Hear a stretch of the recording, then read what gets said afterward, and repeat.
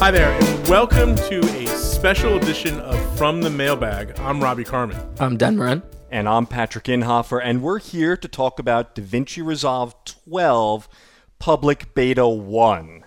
It was literally released today to the public, and we thought this would be a great time because the three of us were involved in the private beta that preceded this by about a month. Isn't that about right, boys? Yeah, something like that. About 4 or 5 weeks. Yeah, that sounds right. Yeah, and so we've had some experience on this already. And what we thought we'd first talk about is what does it mean to be running on a public beta? What are the things we can do in order, or that we do to ensure that we don't block ourselves into corners, we don't have software that's constantly crashing on us when it's not actually a problem with the software. What are those types of things that we do to ensure that if there's a problem, it's actually a problem with the software that we can report back to the team for them to fix, because it is public beta. So my feeling on this, I don't know if you guys agree, is part of our responsibility if you're going to be running the public beta is if you find a problem, you report a problem. Yeah, I mean, that's key. And, Dan and I have joked about this, sometimes it's hard to find the time to do that, but that is the whole point of the beta process. And Pat, I think it's probably a good thing to kind of define what we mean by beta, right? In software development circles, the team the developers get together and go, hey, we're going to make a new version of the software, right? And they brainstorm it and features and all that kind of stuff. And at some point they come out with an alpha release. And that's generally, I think, probably what we see at NAB every year when Resolve is announced. Don't push that button or it will explode. And then they do some work for several more months getting into shape. There's some private testing, that kind of stuff. But beta software does not mean final software. I think Blackmagic, just like Apple has done and some other software developers have done, have taken things from merely the private side where you have some a pretty good group, but a select group of users kind of using the software, and they've done this public beta thing, which means that tens of thousands of users can now use it. But I think it's important not to lose track of the idea that this is a process where the software and its functionality are still in large part being worked out. When you have a small group of testers, you can test a lot and find some bugs, but when you have a huge group of testers, you're going to find even more bugs. So I think that's an important thing to note before people go on Twitter or whatever and start complaining about this and that. This is a process of development in software. Yeah, and I think also unlike other companies, for instance, I know Apple, they have their iCloud and they have like iWorks up on iCloud. And that's been in beta, public beta, for like 3 years. They just tag it beta, which basically means we don't know. If it breaks, it's not our fault, is what they're saying, right? So they're not willing to warranty it. The Blackmagic team on DaVinci Resolve hasn't done that. They tend to be, the beta periods tend to be very defined. And then in a month, 6 weeks, they call it a lock and it's a release, and then away we go. So they've been good about that. Yeah, and I think one of the things to understand is that I understand the end user's motivation to go, I want this software to do exactly what I want it to do, right? But at this point in time, beta testing is less about feature development and more about making sure that stuff works as advertised and what they've already developed. I think it's tempting, and it's probably already happening today. The software's released and, thousands of people have downloaded it, and they're making lists of why doesn't it do this? Why doesn't it do that? Why doesn't it do this?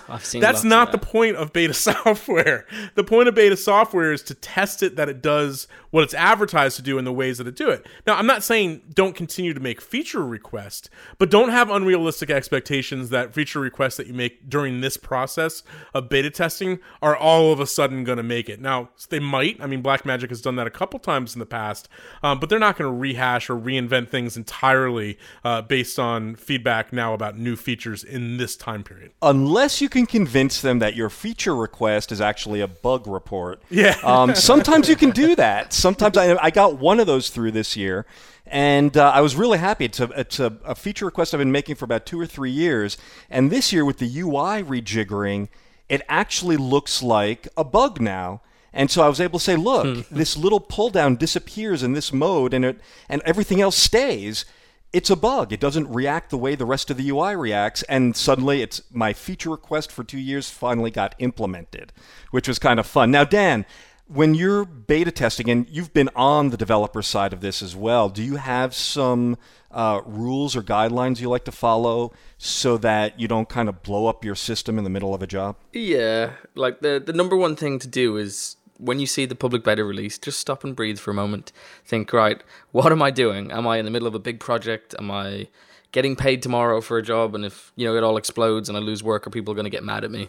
That's the main thing, is kind of take stock of where you are, and say you've got a quiet day tomorrow, go for it, install it. But again, before you do that, make sure you back everything up. So yeah, I mean, can I add to that, Dan? I mean, the way that I take a swing on this is because testing software on an island doesn't do much, right? I mean, we've all talked about that hey, I'm just going to test it with some demo footage. That doesn't do anything. It's real jobs. What I've been prone to do is I use, on the Mac side, I'll use something like Carbon Copy Cloner or something like that, and I'll make a duplicate of my boot drive onto another drive, and I'll use that for beta software, beta stuff from, Blackmagic or Adobe or whoever it is, and I'll try real projects there, but then at least if stuff blows up and I'm going, oh my God, I'm in the middle of something, I can always revert back with minimal hassle to where I was before without having to, kind of uninstall and reinstall and all that kind of jazz. Yeah, exactly.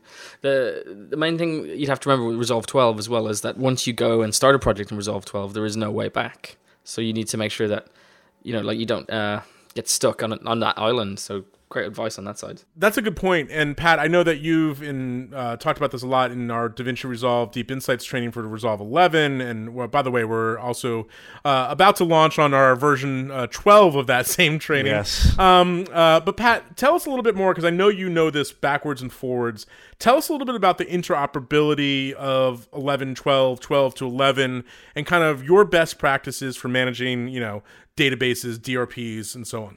Yeah, number one, once you start in 12, you're not going back to 11 on that project. It's done. I mean, I think, Dan, you were even saying that power grades, you can't even import a power grade from into 11 that you saved out of 12. Yeah, so right? if you export it still, it'll just show up with no nodes. Because I guess it's writing to like new data columns. Yeah. So when you go into 11, it gets confused. There's all sorts of new features and functions that didn't exist in those previous versions. So it's fully expected that's not going to work. So what you want to do is, if you're working on existing or old projects, my advice is not even to open those old projects in Resolve 12. My advice is, if you're using a disk database, that you import those into Resolve 12. You do a fresh install of Resolve 12. You create a Resolve 12 database. I don't even like upgrading databases from version to version. I don't know how you guys feel about that. Yeah, in generally speaking, I don't know if I've had any, catastrophes doing that. I mean, I was gonna say is that, one of the ways that you could do it is back up your Resolve 11 database, right? Make that, whether it's a disk database backup or a SQL database backup, and then upgrade it. So at least you have that, kind of preserved 11 version. But I think that, I think even the developers will tell you that that's maybe not a perfect process. I mean, so I do like your idea of backing up first and then, kind of importing those individual projects into a fresh, clean database. It's kind of like doing a clean install on a computer. It makes sense. Yeah, and I consider that troubleshooting, right? Beta testing is troubleshooting.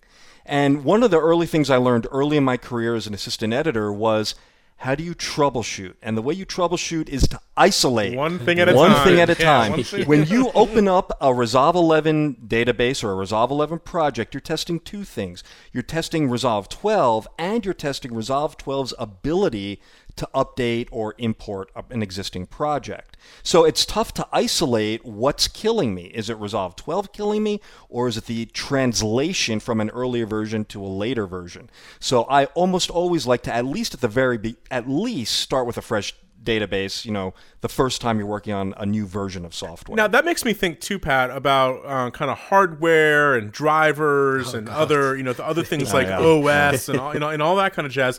I mean, typically what happens in a part of these beta, software drives, if you will, is that, minimum specs are updated, minimum hardware is updated, and so on and so forth. So, if you're one of those users, I think there's a lot of them out there who've kind of like, sandboxed their machine, for drivers and all kinds of stuff because it works. Just be aware that you might have to do some additional work updating CUDA drivers or your OS or whatever it may be to play nice with this new version. Yeah, I had to do that myself. I put my Resolve out of action for half a day by not going to an authorized professional to upgrade my drivers. So I'm on a Linux box, so I thought I'll just upgrade the deck link myself. All of a sudden I'd screwed up permissions, and then bye Resolve. So yeah, and there's a lot of things. There's deck link. There's all of those kind of things you have to consider. And the way I always do those kind of things, guys, is I just make a little checklist of all the possible things. Then I go, yep, updated that. And this is another case in point when don't just ignore those performance specs. Those minimum you need to read those in the README. They're in the README, and the README will tell you what's the minimum Mac, Windows, or Linux OS. What are the minimum graphics drivers?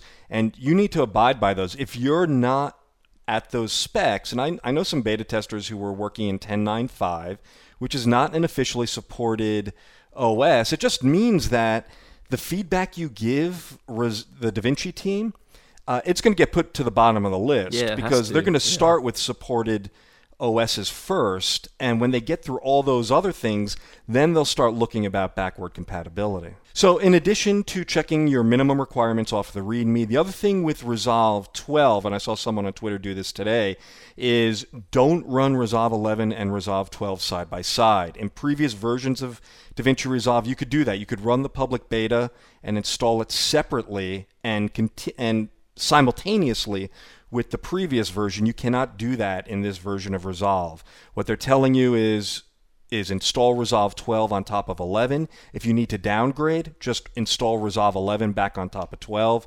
Personally, what I do is I use the little uninstall utility that ships on the Mac. I don't know on Windows or, Linux is a whole nother thing. There's similar things. And I do the uninstall, and then I do the reinstall. And I've moved back and forth between Resolve 11 and Resolve 12 several times without any issues. But the guy on Twitter, he was having all sorts of crashing, and because he had them both running at the same time, when he followed their recommended practice, all that went away. So that's the other thing to remember about this public beta. And then also the SQL databases, you're going to, again, as Robbie talked about, you're going to have to either update that or start fresh in an import.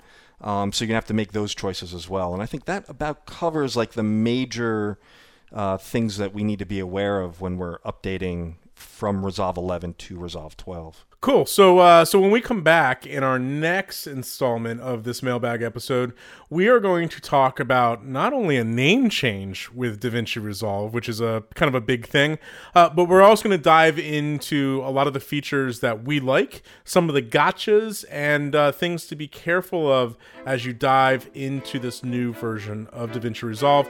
So be sure to come back and check out the next part of this episode.